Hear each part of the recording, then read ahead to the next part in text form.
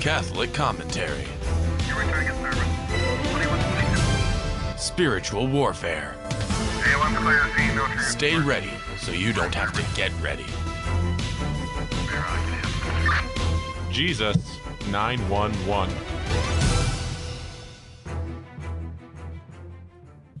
Happy Holy Monday, the octave of Easter. Welcome to Jesus 911 two-man car. My name is Jesse Romero. I got my partner, Paul Clay. And we want to talk about the Passion of Christ, what actually happened on the cross in reference to us. What does it mean for us? So we're going to have a conversation about salvation, what Christ did for us 2,000 years ago when he died for our sins on Calvary, and what were the effects of that. A lot of what we talk about, you've probably seen the movie The Passion of the Christ, so some of those things in our conversation may jog your memory regarding the movie. Paul, welcome, brother. Good morning. Good morning, Jess. What a great topic. What a great time for the topic. I'm excited. Absolutely. Yeah, by the way, let me just mention before we start getting into our back and forth conversations, and we'll be talking about what it means for Christ to die for our sins. I just want to mention that the month of April is dedicated both to devotion to the Holy Eucharist and devotion to the Holy Spirit. And in the Catholic tradition, this has developed because Easter Sunday often falls in April. So in essence, April for Catholics is the month where we celebrate Easter. And during the celebration, we also remember the Eucharistic sacrifice that Christ gave us at the Last Supper. So we also celebrate the Holy Eucharist, the institution of the Holy Eucharist. And we also relish in the fact that God gave us the gift of the Holy Spirit in this month to make us fishers of men. And so we call that day in particular Pentecost, which came shortly after Jesus' resurrection. So there's a lot to celebrate in the month of April, Paul. Amen. Amen. Like I said, this is one of my favorite seasons for the year for the church, Jess. But we look at this topic coming up today. I want to ask you a couple of questions and let you respond. Okay? Yeah, we'll have a conversation. I'll give my take, and then I want to hear from you as well. But yeah, go ahead. Okay. So, Jess, what is so powerful about the foot of the cross?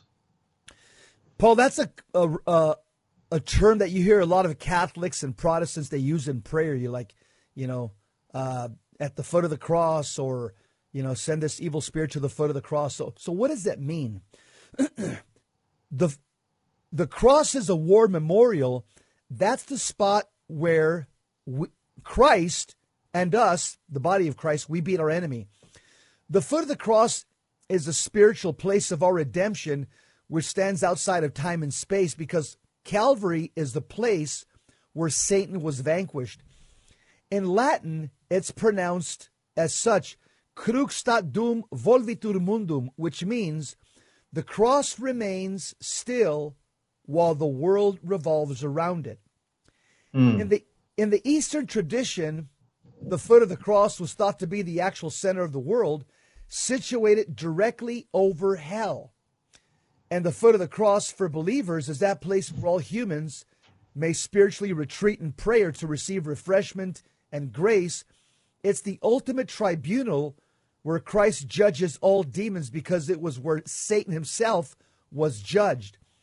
Dr. Peter Kreeft, the great Catholic philosopher, he says that Calvary is judo. And what he means by that, he says the enemy's own power is used to defeat him. In other words, Satan's ends, Good Friday, was God's means to save the world. You could also see that in 1 Corinthians chapter 2, verse 8, where the fact that that's where God defeated Satan. The Bible says, none of the rulers of this age, and that's a reference to demons, Satan and his minions, none of the rulers of this age understood this. For if they had, they would not have crucified the Lord of glory. So this is why, for example, in an exorcism or a deliverance session, a priest will order the demon or demons to go to the foot of the cross so that Jesus Christ may do with you as he wills. The foot of the cross is where the battle was won by the shedding of his blood, which now makes atonement. Atonement, which is a Greek word that means reconcile. It reconciles the sinner with God the Father. So the foot of the cross, the blood of Jesus, which now makes atonement and pays the sin debt between God and men. And in fact, our Lord fulfilled a spiritual law that angels and demons are well aware of. And that spiritual law is mentioned in Hebrews chapter 9, verse 22, where it says, everything is purified with blood, and without the shedding of blood, there is no forgiveness of sins. Paul, I want to hear your comments because I know you have a mouthful to say as well. Well, I'll tell you, you mentioned just now, Jess, that the angels or the demons, they're full, the fallen angels, they're aware of these spiritual laws. But my thoughts are, they are now for sure. And, when we go back as an example and we look at the movie, The Passion of Christ, at the very end, after Christ is crucified, you see Satan kind of giving off a big yell. I think at that point he was realizing, just what had occurred. Or like Dr. Kreff said, judo, there was judo that occurred. And at that time, he thought he had complete victory. I mean, here Christ was seemingly defeated on the cross, and yet that was the most powerful victory wrought for the kingdom of God at the foot of the cross, at the point that Christ sacrificed willingly his life. That was what brought redemption. And I think Satan was realizing that, okay, I had my hands full with the Son of God, but now, as St. Augustine said, Christ has merited for us our ability to merit. We have been translated from the kingdom of darkness into the kingdom of light. Our status was now lifted from slavery to sonship, divine sonship, and now now at this point, Satan has not only to deal with the Son of God in essence, but now that we have been grafted into his mystical body, he has to deal with a whole army of us. Yeah, Paul, you know what? And in fact, I'm going to back up what you just said right now. There's a verse in Romans 16:20 that completely backs up everything that you just said right now, that Satan now, because we're the mystical body of Christ, we're in Christ, and Christ is in us, he now has to deal with us as well.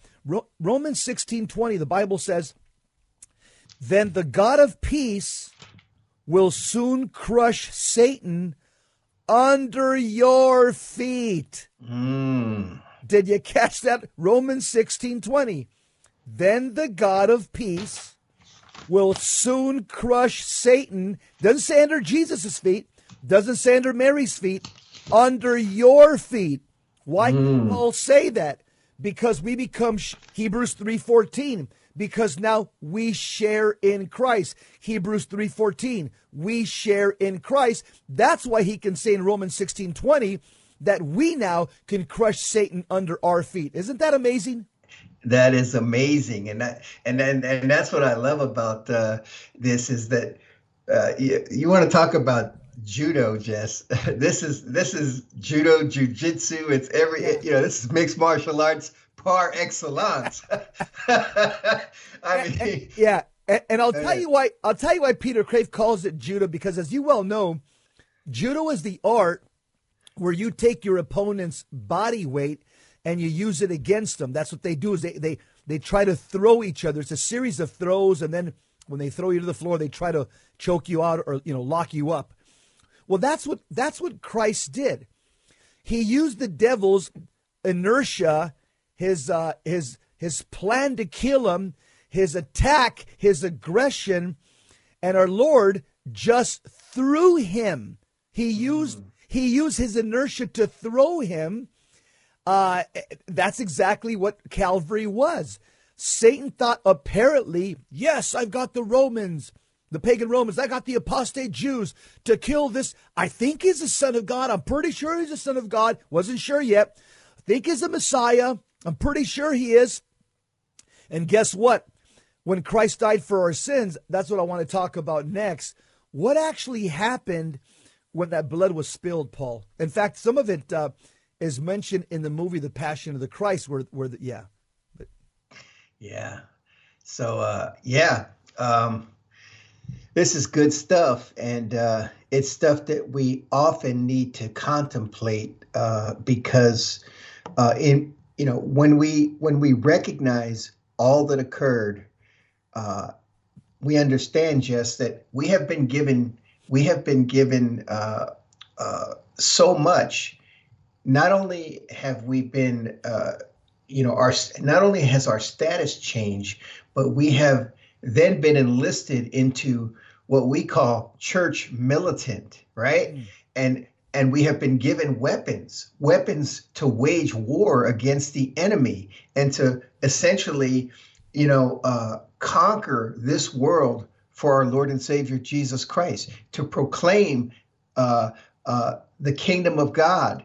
Like we say when we, in the rosary, with the proclamation of the kingdom. It is our job to proclaim the kingdom of God and to set captives free, to participate with Christ. Jesus 911, two-man car. We'll talk next about the movie The Passion of the Christ. Why did the devil get angry when Jesus died on the cross? We'll examine that on the next segment. Paul Clay, Jess Romero, be back.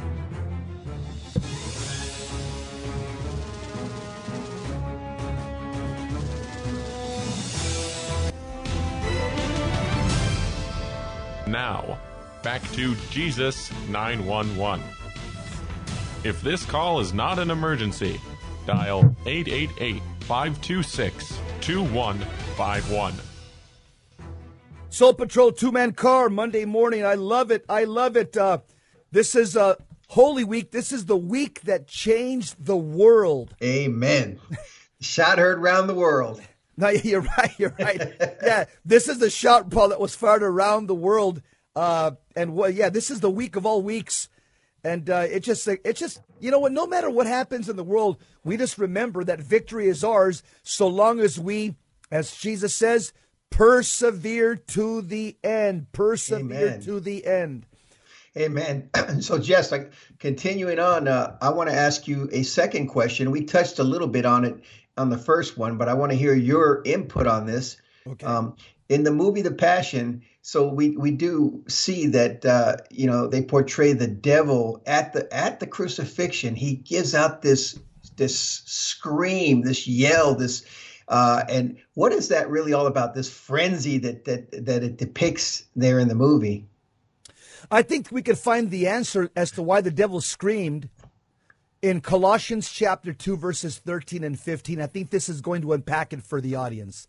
Okay. The Bible says this: "And you who were dead in trespasses and the uncircumcision of your flesh, God made alive together with him, having forgiven us all our trespasses, having," here it is, "canceled the bond which stood against us with its legal demands. This he set aside, nailing it to the cross. He disarmed the principalities," those are demons, "and powers," those are demons, "and made a public example of them, triumphing over them in him." Close quote. Yes, Lord. Let's break down these three verses, and I think that's going to answer the question why the devil screamed in the movie of the Passion. Verse 13, it indicates that most of the Colossians are Gentiles in need of baptism. We get that, okay? Mm-hmm. Verse 14, where St. Paul talks about having canceled the bond, what does that mean? The bond is a list of charges filed against the sinful human family. Christ destroyed this legal certificate on the cross when he canceled our debt of guilt and won pardon for our crimes. So in this scheme, Jesus mounted the cross to bear the curses of the old covenant so that the blessings of the new covenant would flow forth to the world. We see that in Galatians 3. Yeah. essentially we were like our country in a sense. We were trillions and trillions of dollars in debt, a debt that was so unbearable that we couldn't pay. And Christ came and he canceled that debt. Paul, that's the way I look at it. That's exactly what happened on Calvary. You talk about from an economic sense, this is a spiritual debt that we couldn't pay.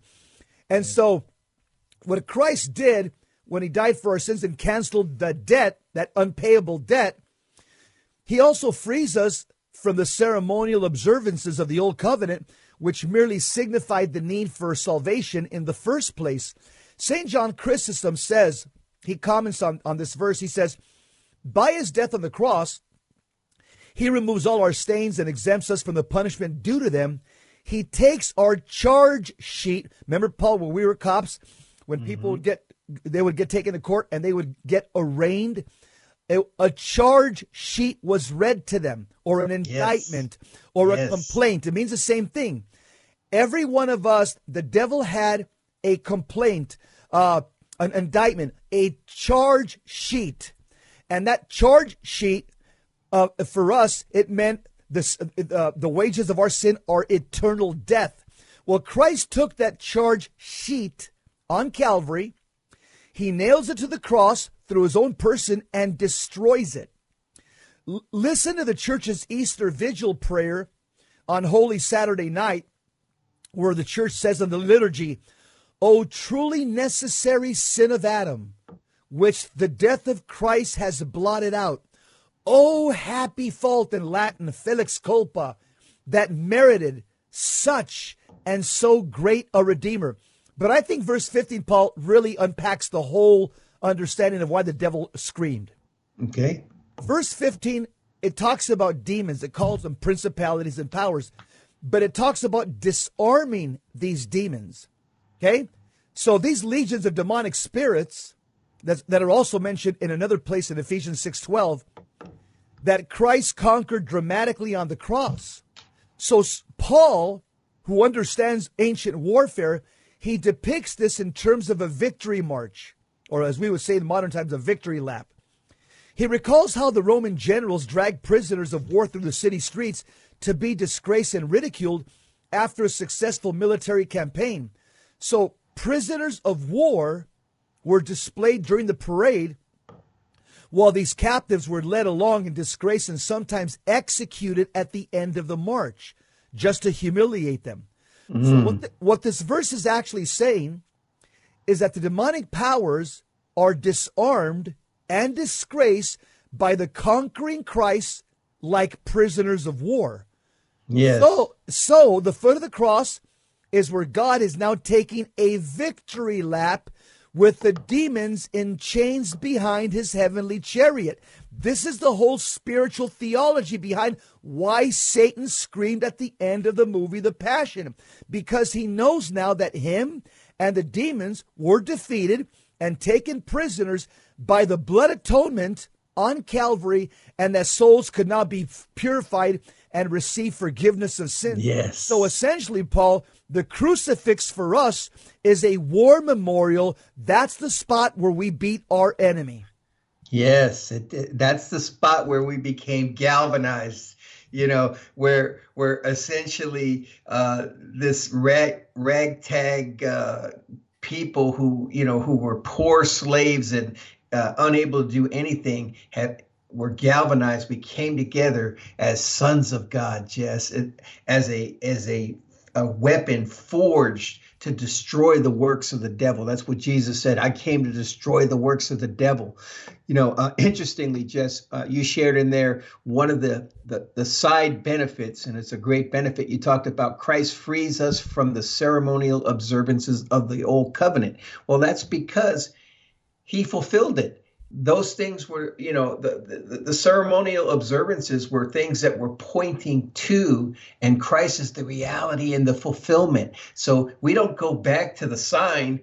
The sign says Las Vegas 50 miles. We don't go back to the sign. We're in Las Vegas. We're living in it right now, and in that reality. And so that's why that occurred.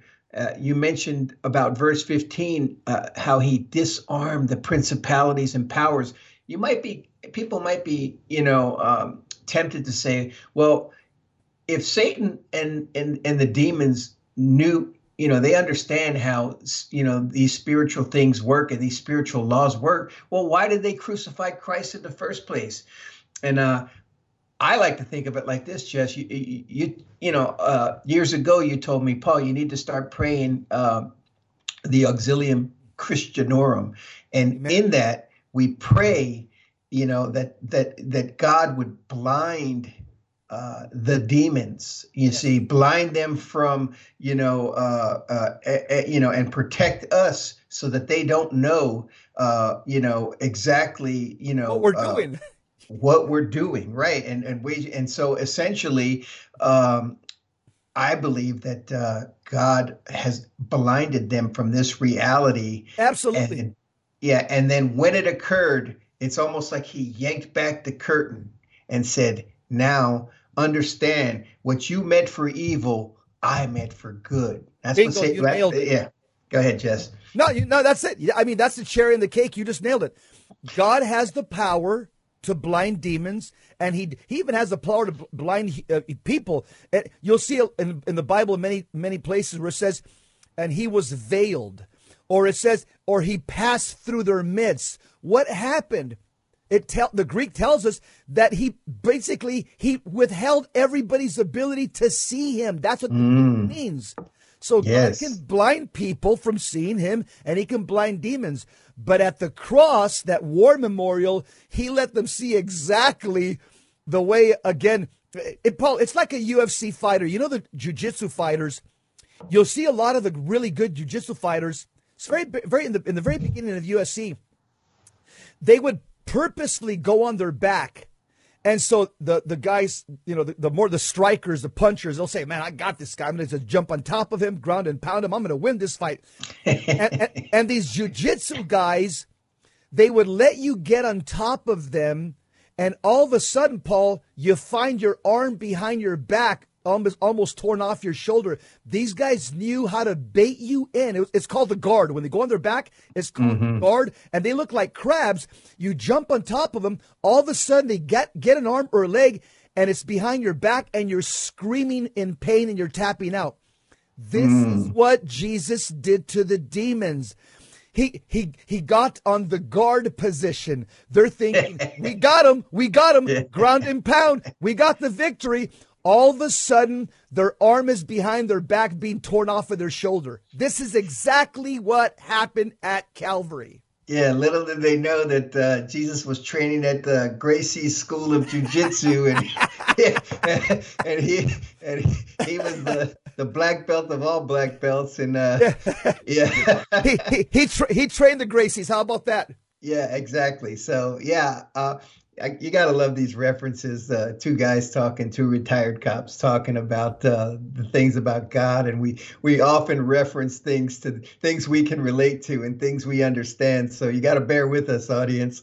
Yeah, Paul, this is two men that love Jesus and the Catholic faith chewing the fat, and this is blue collar conversation. Yeah, this is the way you and me would talk if we're with each other, hanging out at our house and having a beer. This is the way me and Paul Clay talk with each other. Yes. Yeah. Well, let's probe some other questions about our Lord Jesus Christ. Okay. I got one for you. I got one for you. So in the end, let's wrap this up, Jess. Why did Jesus have to die? So why did Jesus have to die? Again, it all goes back to the basic theology that the wages of sin are death. Death is the consequence of our sin, because in sinning we turn our backs to God, and God's the source of our eternal life. So Jesus, the Son of God, took the consequences of our sin and death in our place. And I know, as horrific as Jesus' death was, all you got to do is watch The Passion of the Christ, which I plan on watching this week, like I do every year. We got to appreciate this fundamental truth of human existence, which means that authentic love involves sacrifice. Love involves the total giving of self. And that's in John 15:13. It says, love can even mean laying down one's life for one's friends. I want to pick up on this sacrificial love on the next segment in reference to why did Jesus die for our sins. Jesus 911, two-man car. Jess Romero, Paul Clay will be right back. Stick around.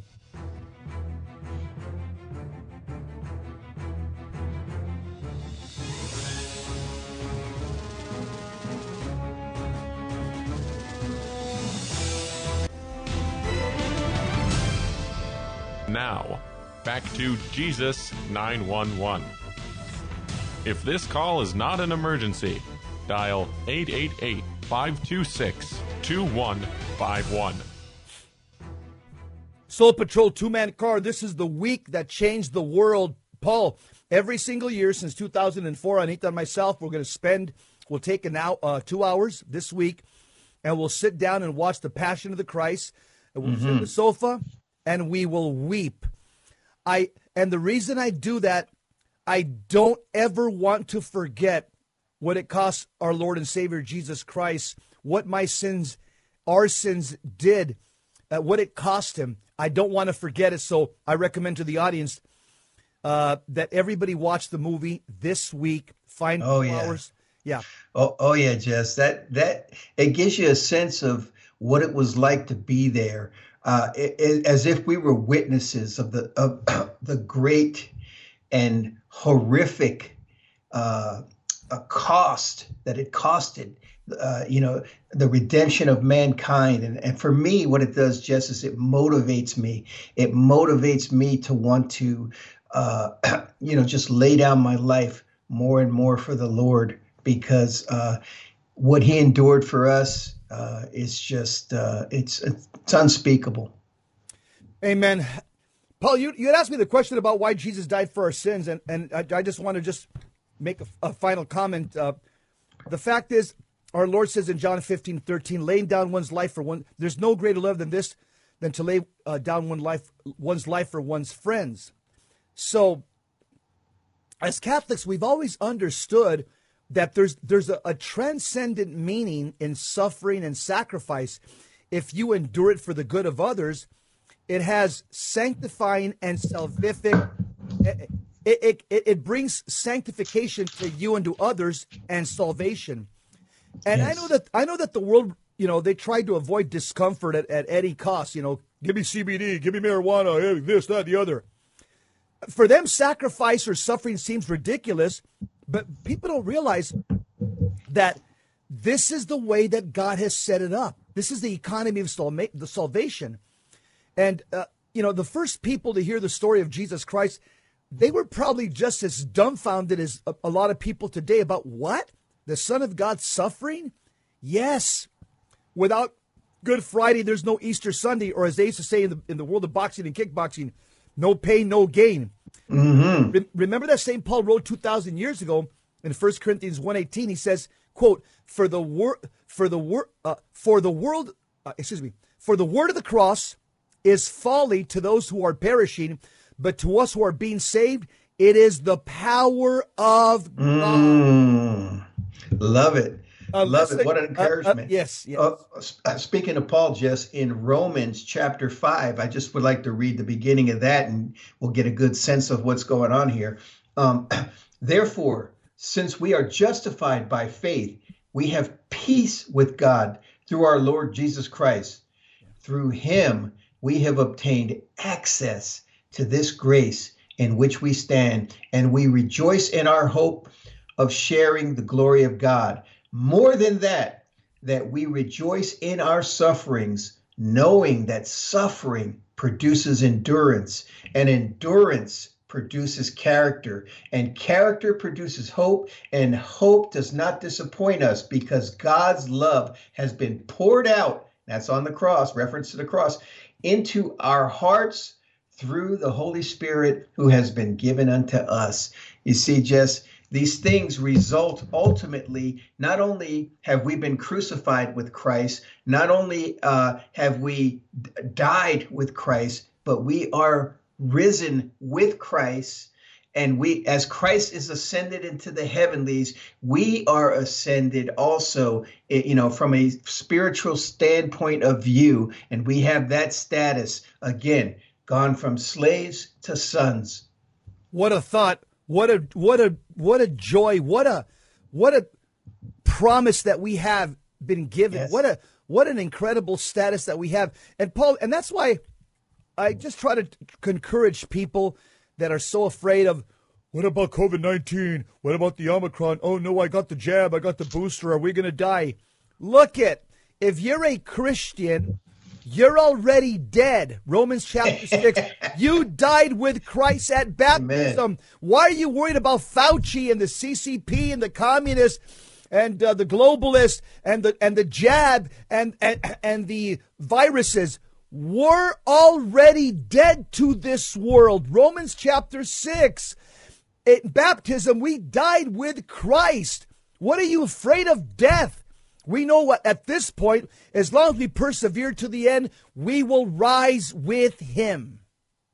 Amen. And back to Romans chapter 5, verse 9. Since therefore we are now justified by his blood, much more shall we be saved by him from the wrath of God. For if while we were enemies, we were reconciled to God by the death of his son, much more now that we are reconciled, shall we be saved by his life.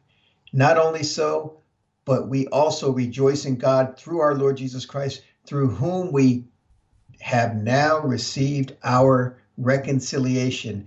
And I like to think of that as our emancipation, Jess. We have been reconciled to God. We have been emancipated. We are no longer slaves. Back to that theme again. We are sons. Amen. That's exactly what the word reconciliation means in Greek. Katalasso. It means that you were an enemy and now you're a friend. But moreover, it means for us, the Greek word katalasso means that the death of Jesus restores shalom, peace between God the Father and the human family. That's what it means. And that's why we see the devil giving out that shrieking yell and depicted in the movie, because he realizes now exactly what his extreme hatred that he had, that was so laser focused, he couldn't see the big picture of what God was doing. He was so focused on trying to punish Christ that he didn't realize that God is a master at judo, and he took he took all of that energy and all of that focus, and he brought about the redemption of the world. I got another question for you, Jess. Yep. Couldn't God have chosen to simply declare humanity's relationship with him restored? Why did he choose such an extreme and bloody means of reconciling the world to himself? I'll tell you what, I think there's in Luke 24:26, the scripture says, was it not necessary that the Christ should suffer these things and enter into his glory? So Jesus clearly says that in suffering, we actually come to understand more about God's love, because the idea that God reveals his love for us through suffering and the death of Christ, this is the center piece of Jesus's teaching, especially as we enter Holy Week. So why was suffering necessary? It was to restore to us what the original humans, Adam and Eve, had lost through their disobedience, because in their disobedience, they sinned against God's holy law, and they began to love themselves and other things more than they loved God. And of course, God should be the first person in everybody's heart. So they lost the privilege of life with God, fellowship with God. And when they lost it for the human race as well. So love involves self-giving, the sacrificing of our selfish desires for the good of another. After the fall, human desires became self-seeking, disordered, narcissistic, and Christ's redemption for us, his taking on the burden of sin, not only restored our relationship with God the Father, but it also taught us the true meaning of love, which is sacrifice. Amen. In other words, words are cheap. It's through actions that we prove our love. And to understand the suffering to understand sacrificial love is to understand God, and to understand God is to understand what it means to sacrificially love.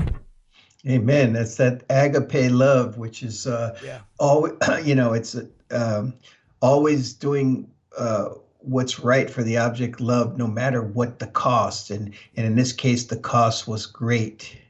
Amen. Yep. So, Paula, fire off another question. Okay. Might sound like a little dumb one, Jess, but why is there so much blood in this movie? In the movie The Passion, I think the key to understanding that the reason Mel Gibson used so much blood in the movie is because he's trying to help us understand the sacrifice of the countless lambs that were killed in the Temple of Jerusalem for years and years. And so Jesus, who took away the sin of the world, he is the Lamb of God. And this, all the blood surrounding this movie, again, shed by soldiers who laid down their lives for their country, or mothers who give childbirth. Sacrificial love involves the shedding of blood. So it's no coincidence that in the Passion of the Christ, Mel Gibson, he wanted to show us, connect Jesus's bloody passion with the Jewish Passover, because it took place, the Jewish Passover, the killing of lambs took place precisely at the time Christ was going through his passion. So I think it was one of the many fulfillments of the Old Testament prophecy, and it's fundamental to understanding God's actions throughout history to save the human race. And remember, it says in the book of Leviticus chapter 17 that the life of man is in the blood. The life is in the blood. And so without the shedding of blood, there's no forgiveness of sins. And what happened at Calvary, Jesus Christ now gave us a new sacred meal called the Holy Eucharist. I call going to Mass, I just came from Mass this morning. When you go to Mass, you're getting Jesus' blood transfusion. Guess what? The life is in the blood. You want to get to heaven? You need Jesus's blood if you want to get to heaven. Unless you eat the body of the Son of Man and drink his blood, you shall have no life in you. That's what the Lord says. Amen.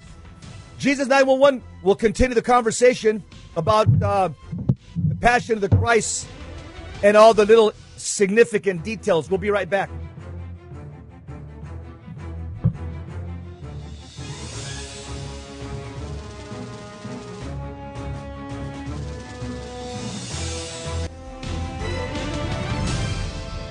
Now, back to Jesus 911. If this call is not an emergency, dial 888-526-2151. Jesus 911, when you go to Holy Communion, you are getting Jesus Christ blood transfusion. The life is in the blood.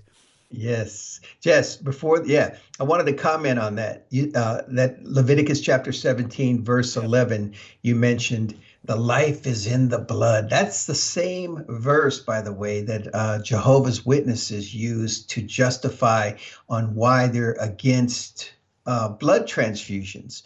They will die before they receive a blood transfusion. And they reference this biblical verse, but I think I know that they're misapplying this, because what is this verse over here in Leviticus talking about? It's talking about the fact that it's referencing like you said, the many sacrifices, the thousands and thousands and probably millions of lambs that have been, poured out, that were, at the time, were going to point the way to the true Lamb of God, who was going to take away the sins of the world by shedding his blood. And this, the life is in the blood, is a reference to the fact that Christ's blood is what brings life to us. Christ's blood is what, without the shedding of that blood, the blood of the Holy One, then we're lost for eternity. What say you, Jess?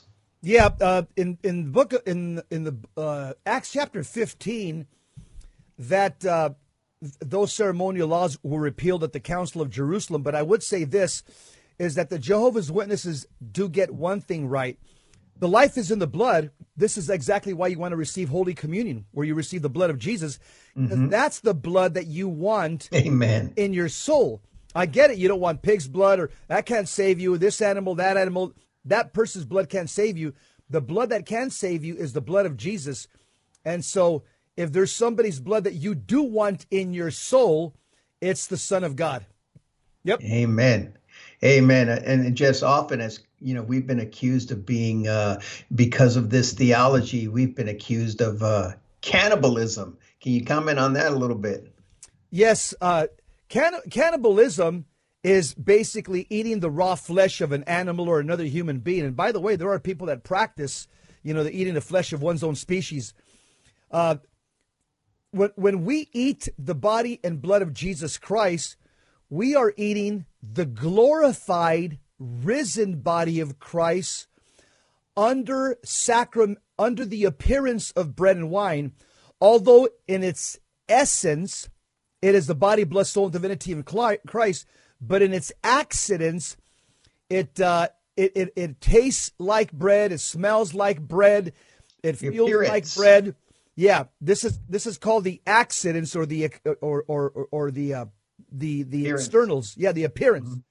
But the essence, you could see an appearance, like you could look at me and say, oh, Jess is 5'10", weighs 200 pounds, he's dark skinned, black and gray hair. That's my appearance, but you can't see my essence. My essence is I am a body and a soul composite. You can't see my essence. You can only see my appearance. 5'10", 200 pounds, Mexican-American. We can only see the appearance of the Holy Communion species. We can't see the essence. Just like 2,000 years ago, the Jews, as they saw Jesus Christ of Nazareth, all they saw was the appearance.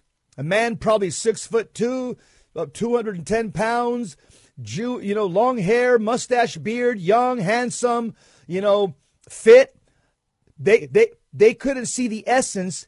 That's God. Remember his essence when he, so to speak, unpeeled himself, unveiled himself at the Mount of Transfiguration and showed Peter, James, and John his essence that was veiled behind his accidents, his externals, his appearance. That's exactly the Holy Eucharist. We only could see the appearance. We cannot see the essence yet, but one day we will see the essence in all its glory.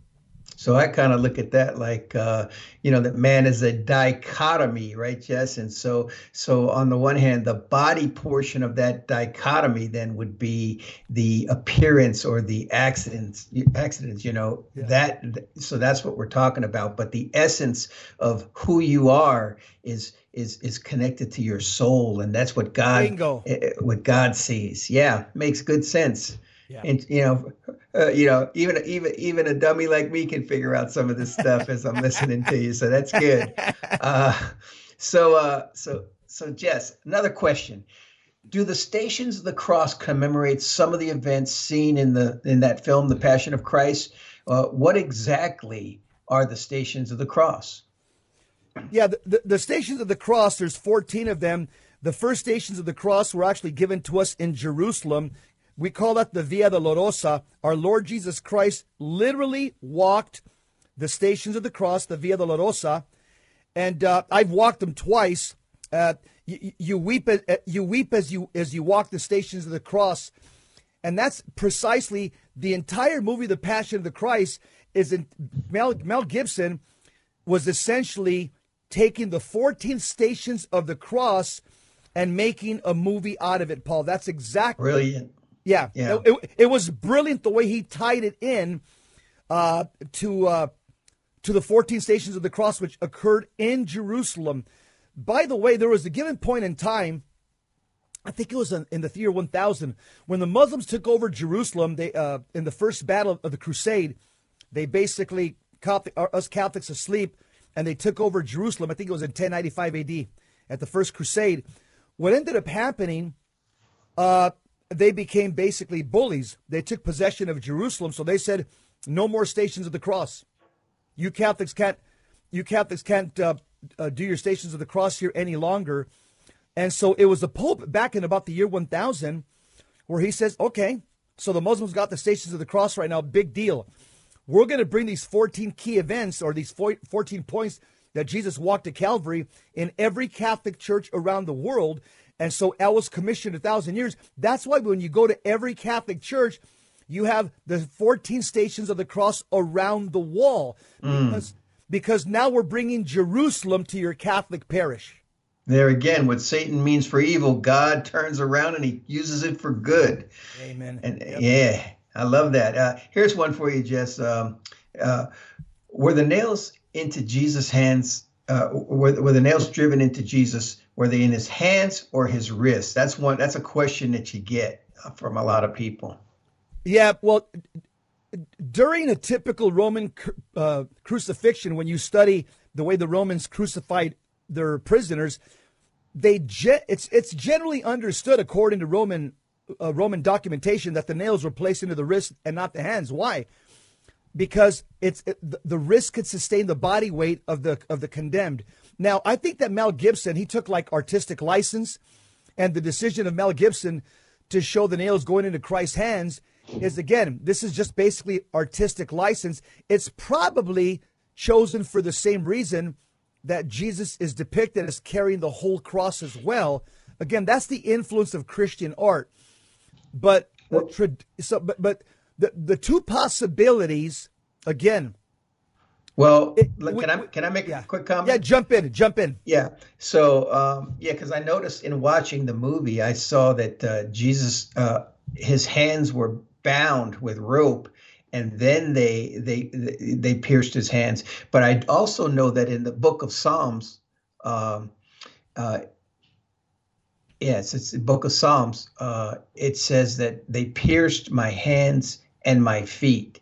That's what sacred scripture says. So maybe that Mel Gibson, aligning with obviously what sacred scripture says, he placed the nails in Jesus's hands, because and he easily in the movie shows how that could have been done, because, you get a bunch of people saying, oh, if it was in his hands, he would not have been able to hang there. It would have torn and his body would have fell. Well, not if he was bound with rope. So there's a lot of possibilities there, but I do know that sacred scripture says they pierced my hands and my feet. I can count all my bones, in the great messianic psalm there that David wrote. Yeah, that's a great point that you brought up.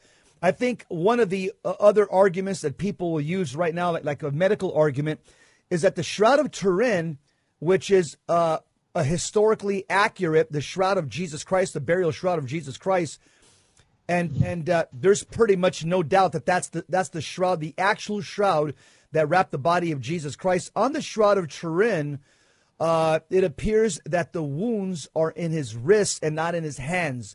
But one of these days, we'll all see. We'll all know exactly what happened. The fact of the matter is that whatever did happen, we know this, that he died for our sins on a cross, and we also know that we are safe in the palm of his hands. That's where we have safety. Yeah, and one last thing I'll add to that, Jess, is the place where they would place it through the wrist, as it came out the backside, it would literally, there's like a hole that they would use, and it's really at the very end of the hand. So there's an easy explanation for all of this. Yeah, you're right. Some people would call it a hand, some people would call it the wrist, and it's probably a little bit of both. Yeah, exactly. Right at the top of the hand there, as the hand joins the wrist. Yeah. Yep. Amen. Yeah. So let's see. I got time for one more question. Okay, one more question. What else do we know about the practice of Roman crucifixion? We know that the Romans, they copied. Crucifixion doesn't come from the Romans. It comes from the Persians. Persians are the ones that invented crucifying a man to torture him. The Greeks conquered the Persian. Then the Greeks said, wow, that's cool. Let's do that. So the Greeks started crucifying people. Then the Romans defeated the Greeks in battle. The Romans said, cool, that's a cool way to kill somebody. So the Romans started using crucifixion, and they probably perfected it. And so one of the things about Roman crucifixion is that they would put the man's feet, they would be nailed to a piece of wood attached to a vertical beam. The Romans would remove the person's clothes. The person was typically naked. They would usually fix the wrist to the crossbeams with long nails. And throughout all of this, obviously it was excruciating pain. But none of these wounds were fatal yet. The death of the person crucified would occur from the weight of the victim's body, eventually causing exhaustion and asphyxiation. The person would literally suffocate to death. It would take days and hours, and it was meant to be humiliating and painful. That's a wrap, Paul. Good show, brother.